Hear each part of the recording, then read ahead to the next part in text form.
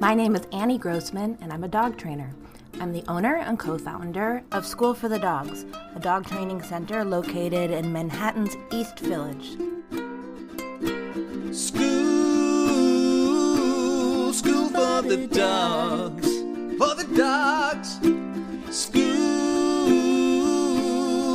for the dogs, for the dogs. On this podcast, I talk about dog training, interview industry experts, discuss pet trends, answer questions, and try to communicate my love for all things related to behavioral science. Thanks a lot for listening. I think this podcast will help make you the best possible human best friend any dog could ask for.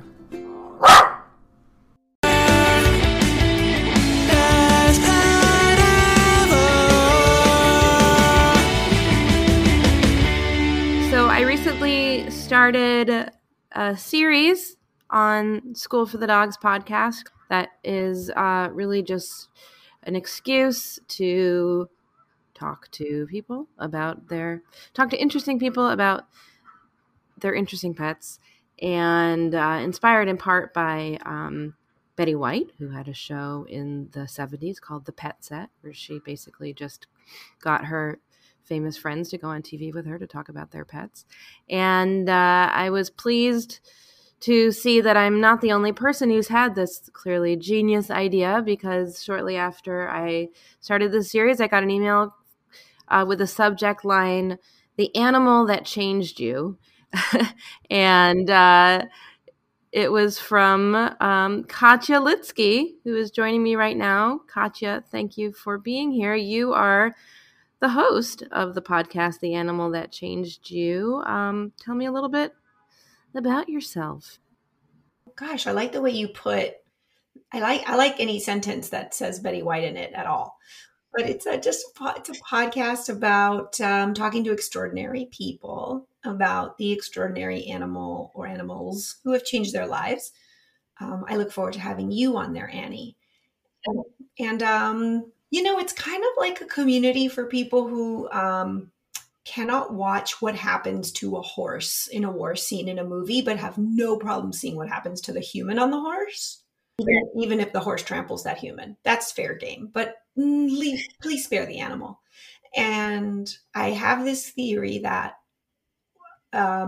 if we can identify with something, if we can identify as being animal lovers, I think we can grow into it. And even if we grow 2% more, that is really good for animals and for people, for everyone involved. So I'm all about, if you love an animal, you have a space in that community.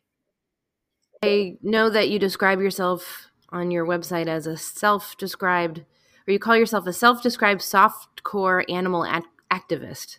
Yes. Is that right? Yes. What does that mean? Well, I would say that the hardcore animal rights and animal activism movement has really captured me. I am a black and white thinker. I am, one might call me suggestible. I definitely have to be careful around cults. But I don't know if that reaches everybody. And so I guess in all my years loving animals and volunteering at the shelter and for a time being a dog trainer, which is why I love your podcast so much. I now say I'm more like a life coach for you and your dog. I just want to hear about you and your dog. And then I'm going to suggest Annie Grossman for where you need to go get your dog training. That's part of my MO. But all those years, I still really like people, and I want people to know that we need each other in order to help animals. So I guess I say softcore in that, no judgment, judgment-free zone. However you care about animals is better than not caring about them. You're a writer. Yeah, I'm a writer. My husband gave me a name for what my brand of writing is, and he calls it Heavity, which is heavy stuff told with levity, because he invented a name for me. But yeah, I'm a writer. We moved to Austin almost 2 years ago from Los Angeles. Pandemic move to come back to be close to family. And I foster dogs and make my family do it, whether they want to or not. And I volunteer at the Austin Animal Center. And before that, I was at the South LA shelter in Los Angeles. I love being at an animal shelter, which is weird maybe to say, or maybe it's not weird to say, but it is one of my favorite places to be. And I write, and I'm no fun to watch a movie with because I will break down the story and make you listen to it. And I have 2 daughters. So at all other times, I'm momming them. Tell me about the dog who changed you. I know from looking a little bit on your site that you lost your dog not too long ago. Ophelia was my first rescue, a beagle mix. And what can I say? I mean, I definitely feel a little less me without her around. She passed like a month ago at 17-ish years old. We had a long life together. I thought I was maybe going to be like, throwing my body on the floor crying. It's less of that. It's more just a sort of strange discomfort, Now she was a beagle. Tell me about how she came into your life. Yeah, she was a beagle mix. Basically, I was not at my best. I was 26 years old, 25 years old, actually, struggling to be a person. I have OCD. It's not that it's not manageable. It's that I wasn't diagnosed at the time. And for me, it really came out in the expression of an eating disorder that I'd had for a long, long time. Since I was about 11 years old. And, they were selling a bunch of dogs. Ophelia was one they were not selling because she was a parvo puppy and she was really sick. And they didn't say she was a parvo puppy. We just knew she was sick. So we said we would take her to the vet and try to take care of her. We did. She ended up having parvo. And there's something that happens, I think, to a person who has a hard time knowing what to put in their own body and how to take care of themselves when you are like begging an animal to eat and drink water just so that they'll be okay. And I really believe that that was the beginning of my real recovery. And, her and I didn't have like a precious connection in the sense that like we fought, we would have arguments, we would laugh, we had inside jokes. Like it was real. It wasn't like this, so sweet and everything perfect relationship. It was like the realest relationship I had ever had. All emotions welcome. Okay. Yeah. And she helped me heal from all my stuff because everything became less about me and more about us together, her and I. From there, it was, how can I help more animals? And we fostered, like, I would say now we're like at 61, 62 animals by this point. And how was she with all the dogs you were fostering? Oh my God, Annie, she was amazing. She was like my little assistant. I used to, like I'm sure many people do, that idea of the alpha dog being like, I would love to know how you describe it because you're a pro. But for me, it was like understanding that the dog that's like barking and reacting is not an alpha. And I learned that through Ophelia because she was just so cool, calm, and collected all the time. She would just like quiet a dog with a glance. She was super tolerant of fosters. She would they'd walk in and she'd be like, hi, the water bowl's over here. Here's where we poop. There's where we sleep. Giving them a tour. She was amazing. She was the best. Tolerated coming home from the shelter smelling like who knows how many animals and just tolerated it all. She really did. One thing I noticed on your website is that you have love letters that you've written to her. That tell me about these. I guess they're blog posts, but they read a little bit like love letters written to almost like I think if you read them out of context, you might think some of them were written to a person or even to. Actually, reading them, I thought some of them sounded like they maybe were written to like an ex or something. It made me think about how when someone leaves your life, even if they're not dead, it can feel sort of like death. But also made me think about how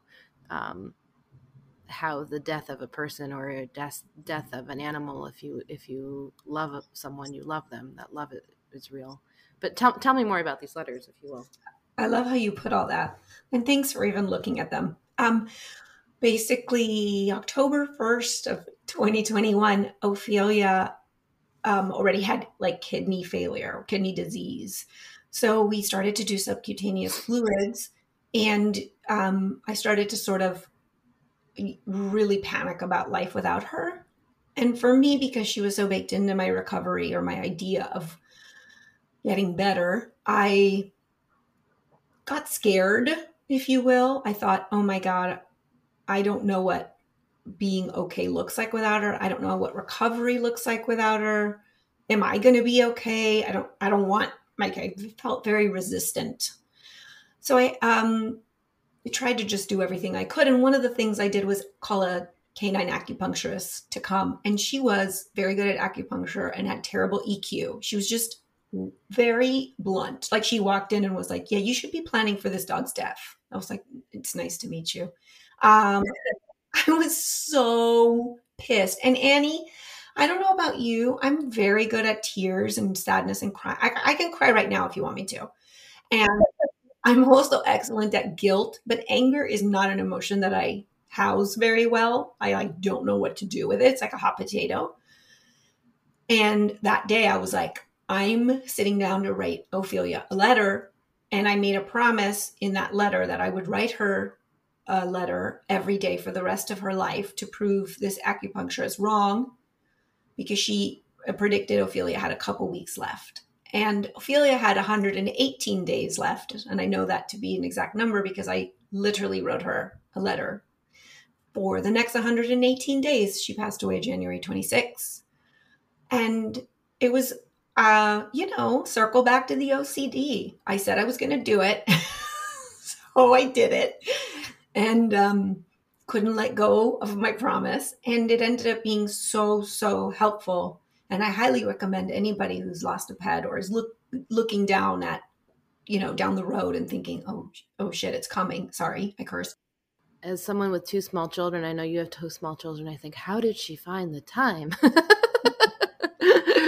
But I know when I was faced with the reality that my dog's days ahead of me were numbered, that's one of the fears I felt was, how can I somehow document all that this relationship has meant to me? How can I adequately memorialize this dog? How could I possibly make anyone else understand my feelings? And I think the answer I came up with was I can't. I can't. I can just know that I was as present as possible in his life, that that you can't ever remember every single thing. You can just hope that you were there as much as you could be. But I envy you having the ability to spend that time focusing on those thoughts in a way that now you can go back and look at, because it's really special. Thank you for saying that. I guess there are blessings and curses too. Obsessive thinking. But it did help me process. I will say it did. I agree with your point that it helped me capture my feelings and our relationship, but it also helped me process. And I didn't know that at the time, but I see it now in retrospect, how helpful it was to have those letters working on me, working on my spirit leading up to her passing. Yeah. So would you say she's the dog who changed you? For sure, she's the dog who changed me. I guess I never knew, I'm very close with my family. One might say the word enmeshed, that person wouldn't be wrong if they said it. But I never knew what that kind of love looked like based on my own, assumptions or hangups, the kind that I had with Ophelia, which was to be fully myself, full range of feelings, and be loved no matter what. And nothing could change that. That feeling I hadn't felt in any way to that extreme until her. But she's also the dog who changed me because thanks to her, everything's different. I eat different. I'm a vegetarian. I advocate for animals. I take in animals. I spend my free time with animals. I mean, my whole life is different because of a 25-pound dog. Um, so Tell me she, about the vegetarianism. How did that come about because of her? it's funny. I actually was. I guess we are who we are. The first time I started being a vegetarian. I was 12 years old, and just because I was like, I didn't like meat. I didn't like knowing where it came from. It's not the easiest thing if you have an eating disorder you're not dealing with, to lose a food group. Gosh, I'm being such a bummer, Annie. Sorry guys, but you know, I had the moral, I guess, compass for it, but I didn't necessarily have all the other parts of myself supported yet. So I I wasn't a perfect vegetarian, and I'd love for people to know that they don't have to be in any way, shape, or form. My husband is not a vegetarian, but he eats a lot less. That's good for me. But then once I adopted Ophelia and she was in my life, I just had a sort of knowing that every animal could be someone's Ophelia. And that was something that felt like a sort of manna falling from the sky. It struck me and I believed it fully and knew that, yeah, I just was never going to be able to slide back. Um, and at that time, I had the support in place to take care of myself. And I wanted to take care of myself, Annie, because I wanted to be okay enough to take care of Ophelia. I think I've had the same feeling not about eating meat or why I would like to not eat meat. Um, that is, how is it that I can be eating chickens and pigs and cows and fish and yet um, lavishing so much affection and attention on dogs and being so committed to just making sure that their lives are happy Yeah. when I very much doubt that this chicken I just ate knew very much happiness. I think a lot about that and often come back similarly to my own struggles just eating well at all and my own Totally relate my, to that. my own I would say inability, or I wouldn't call it a disorder, but like just my struggle to keep myself fed in any kind of healthy way. I bet there are a lot of people in on somewhere on that continuum of Yeah. feeling like a hypocrite and also feeling like there's this necessity to um, eat in a way that is sustainable for my life. But Yeah. yeah, I would say I'm not a vegetarian, but I definitely eat meat less and I eat it differently than I did before I got into dog training. And I've read some really great books on the subject. I don't know if you've read Some We Love, Some We Hate, Some We Eat. No, I haven't That's read that. by Hal Herzog. It's a really one of my favorite books. Uh, Well, I want to. and what's funny too is when I pretty early on, I think in my dog training days, I got it in my head. I started wondering why we don't eat dogs at shelters, which I know is a gruesome thing to even suggest. But it made me. But I Stop. started to, yeah. But I started to think about like, well, if you're really going to go for local food and animals Mhm. are in the law, an animal is an animal, um, and if you're going to eat meat, the least hypocritical thing to do, I guess, would be to kill animals that are dying for reasons other than being raised for slaughter. Anyway, I had this whole like line of thought, and then there's a whole chapter in a book, uh, the book Eating Animals by Jonathan Safran Foer. I love He that has, book. he has a whole chapter on that's like, why don't we eat dogs from shelters? And I was like, Mhm. oh my God, I'm not the only one who's had this thought. I this would, thought I would say you're a experiment. genius if your guys are mind melding. I just want to put that out No. there.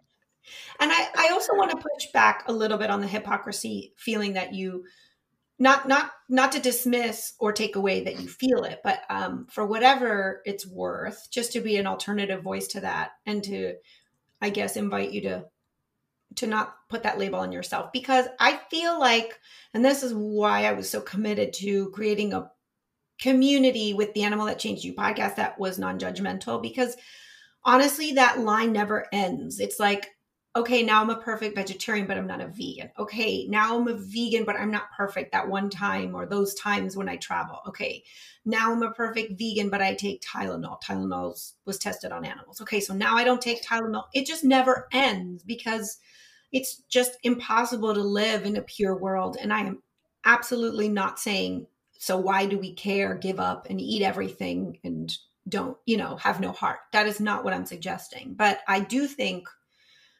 I, anyway, have a gut feeling when I know I'm doing my best. That like click feeling when you're like, I'm doing okay. This is good enough. And for my husband, that looks like eating a lot less meat than he would, maybe twice a week. And for me, it looks like not eating it at all. But whatever that looks like for you is good enough. And I really do believe that. And in 5 years, it might look different. But I think letting it be good enough is what will let you get 5 years from now to a space where you do a little bit more. That's encouraging. I like putting it that way. Where are you with animals now? I guess both work-wise and home-wise. This brings me to my question to you, as well as to answering your question. I write about animals, and I have my podcast about animals, and I really just want to connect with other people who care about animals. That's like my favorite thing in the world. I have a dog named Sassy, who's a beagle mix. Also, because I have a type, and she came as a foster and we kept her forever. She's really good with my kids. And I'm looking at a hound dog, I guess a treeing walker hound dog, something like one of those bigger ones, at the Humane Society here, who has an eye disease, like the dry eye disease. Why am I telling you all this?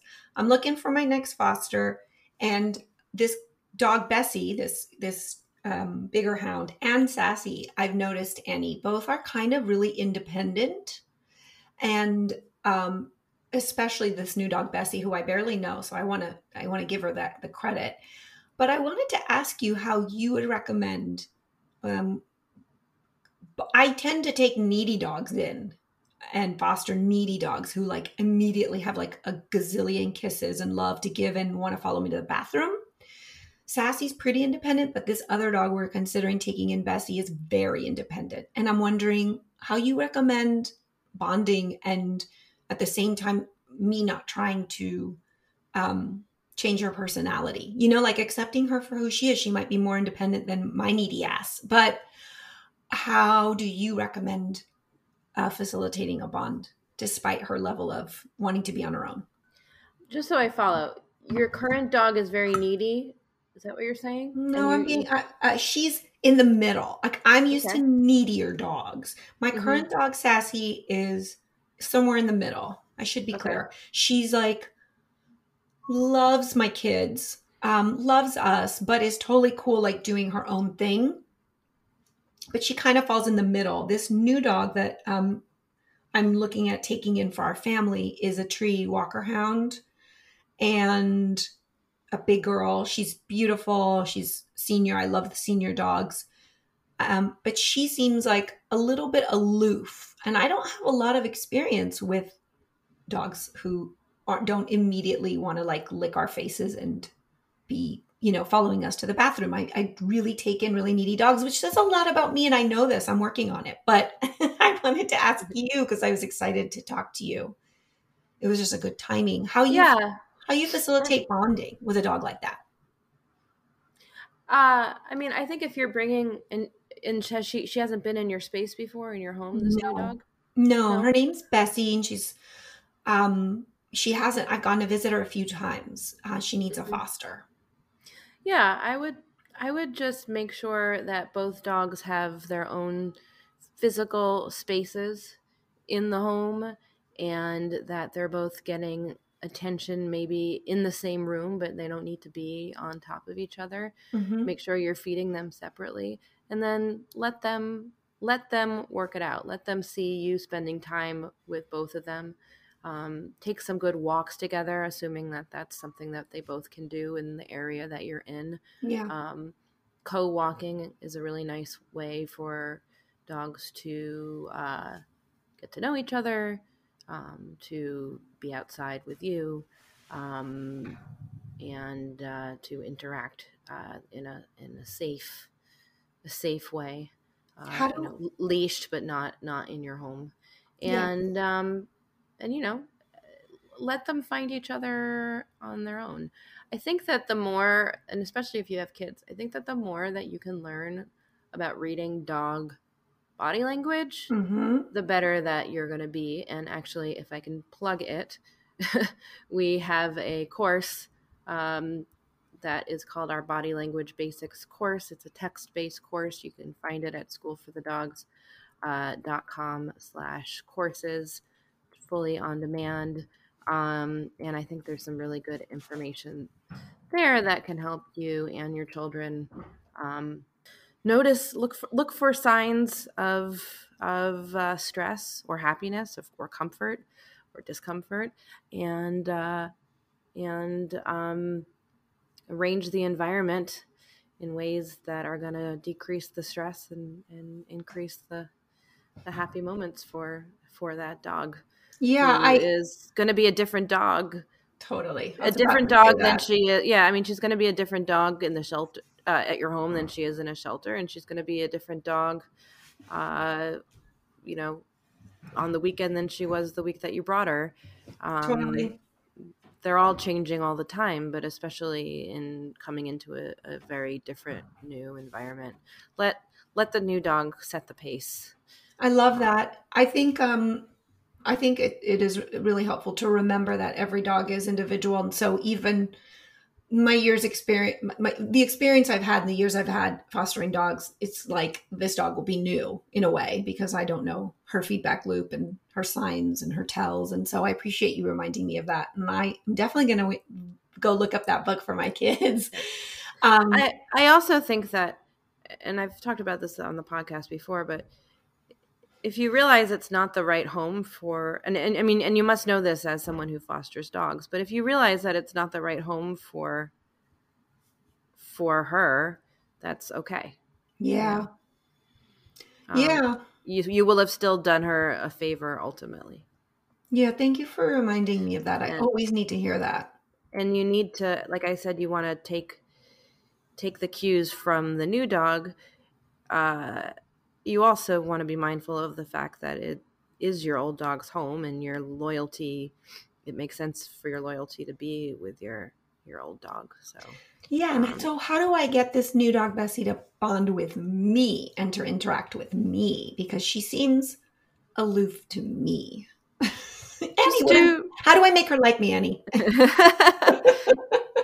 do some training, work on some hand touches, Yeah. Hand touch. give her some fun, I don't know, give her some fun food toys. Right. If you need to do, if you want some training exercises, we can get on the Zoom and give you some more specific things you can do with her. But that's absolutely the kind of thing that we do. People tend to think about dog training as like solving a problem, but it might be sometimes as simple as something like that. How can I? There's no problem. There's just a bond there that you want, and how can we help you Yeah. get there? I love that. And I saw that you re-released the touch episode, and I was very happy. Oh yeah, I yeah. was like, yes, this one. So, plug your podcast a little bit. What can people find or expect to find, other than a forthcoming conversation with me? That'll be different than this conversation. I can't wait for it. I'm excited. The Animal That Changed You is a podcast. where you get kind of a mix of stories of people who love animals and why. So there's like some heads of animal welfare nonprofits and some dog trainers, and there's some celebrities, and there's people who are deep in animal rights. And then there's like everything in between. So it's hopefully a place where you can identify with someone or everyone as like, oh, they feel that way about animals, and I do too, because I believe animals are like the biggest equalizer, as is motherhood. It's like, oh, we all feel that humility. And so I aim to sort of run the gamut on the kinds of guests we have, and everyone always comes with a new amazing story of why an animal changed their life. It's a little bit like, in People magazine, when you open to those pages that are like, here are celebrities who love their animals. It's got a little bit of that.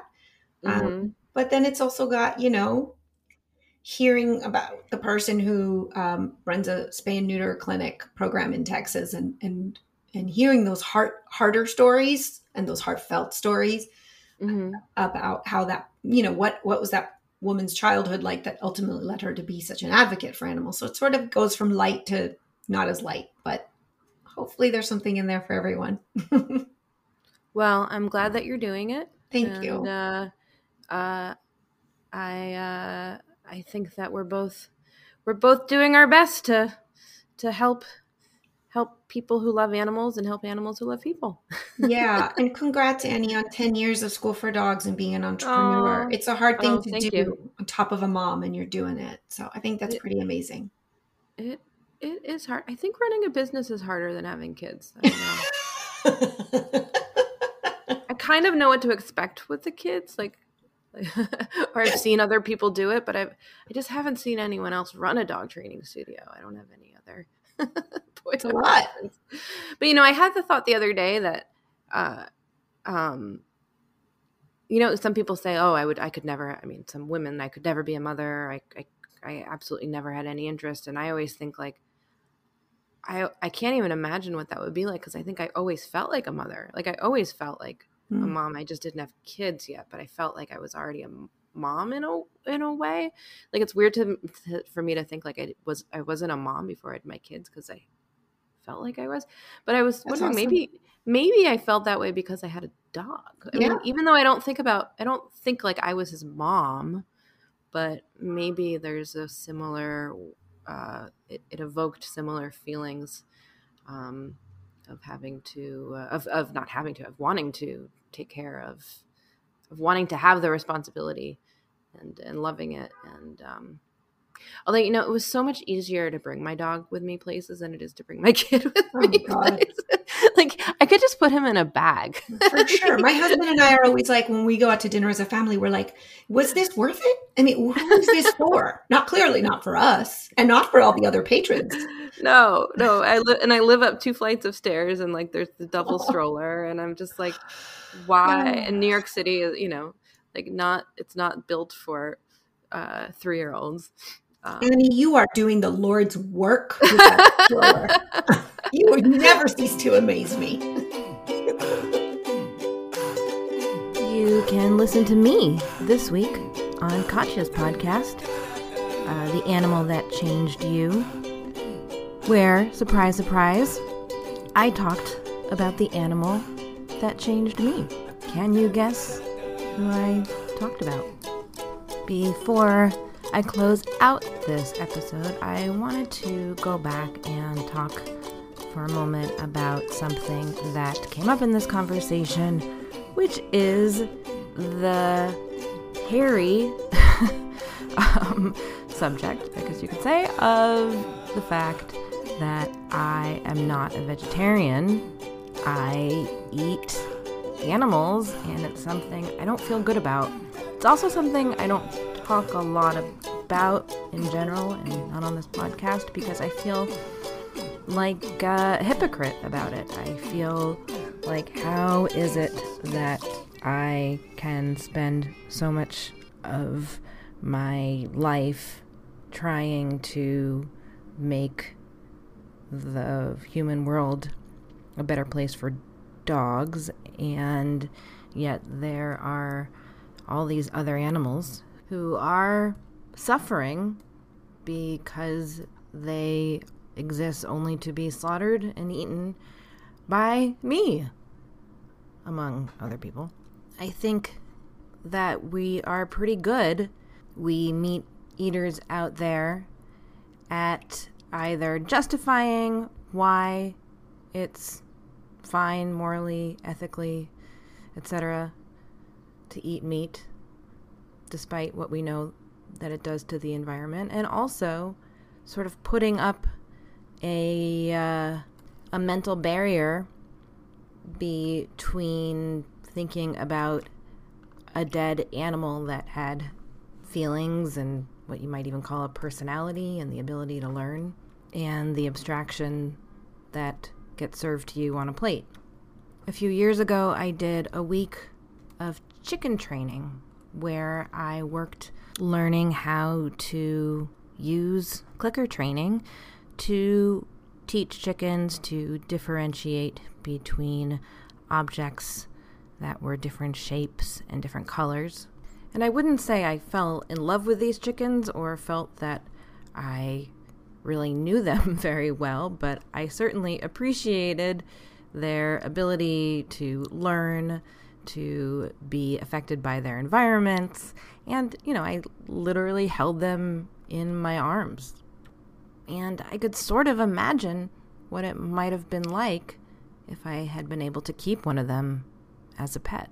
I think it's often hard to not sort of fall in love with an animal that you're training.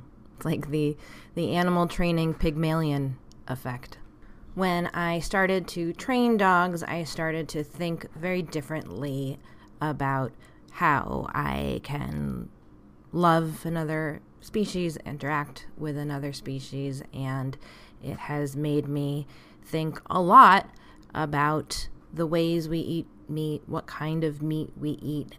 But these are mostly quiet thoughts I have because I feel hypocritical about the whole thing. However, as I mentioned in my conversation with Katya, Jonathan Safran Foer, someone who is quite vociferous about animal rights and his own vegetarianism, wrote the book Eating Animals, and in it was this essay that I remember I read 10 or so years ago, right around the time a guy I knew started dating a woman who was making cheese out of women's breast milk and selling it as a locally produced food. True story. And also right around the time a friend of mine who was getting a doctorate in looking at intermuscular tissue told me that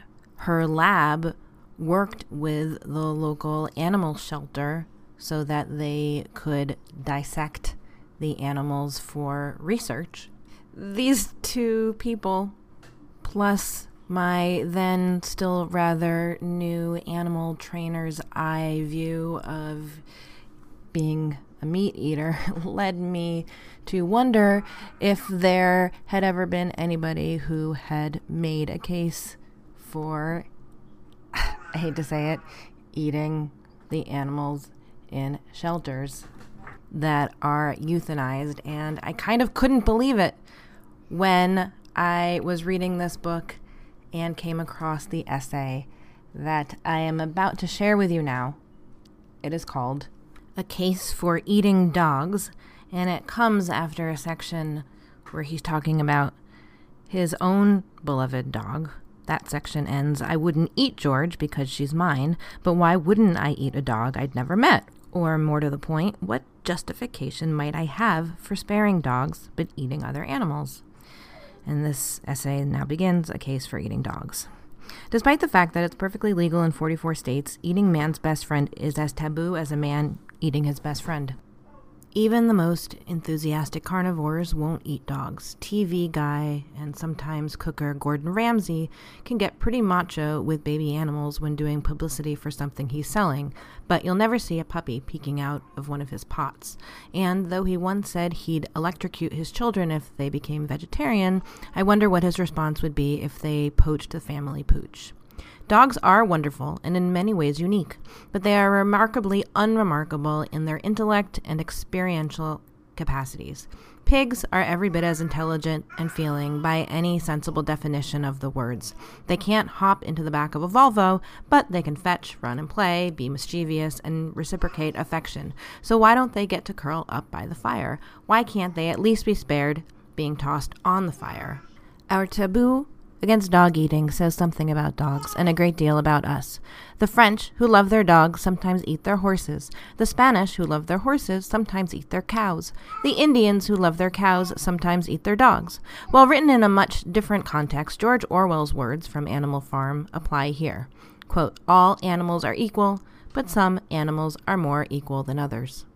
The protective emphasis is not a law of nature. It comes from the stories we tell about nature. So who's right? What might be the reasons to exclude canine from the menu? The selective carnivore suggests don't eat companion animals, but dogs aren't kept as companions in all of the places they are eaten. And what about our petless neighbors? Would we have any right to object if they had dog for dinner? Okay, then. Don't eat animals with significant mental capacities? If, by significant mental capacities, we mean what a dog has, then good for the dog. But such a definition would also include the pig, cow, chicken, and many species of sea animals, and it would exclude severely impaired humans.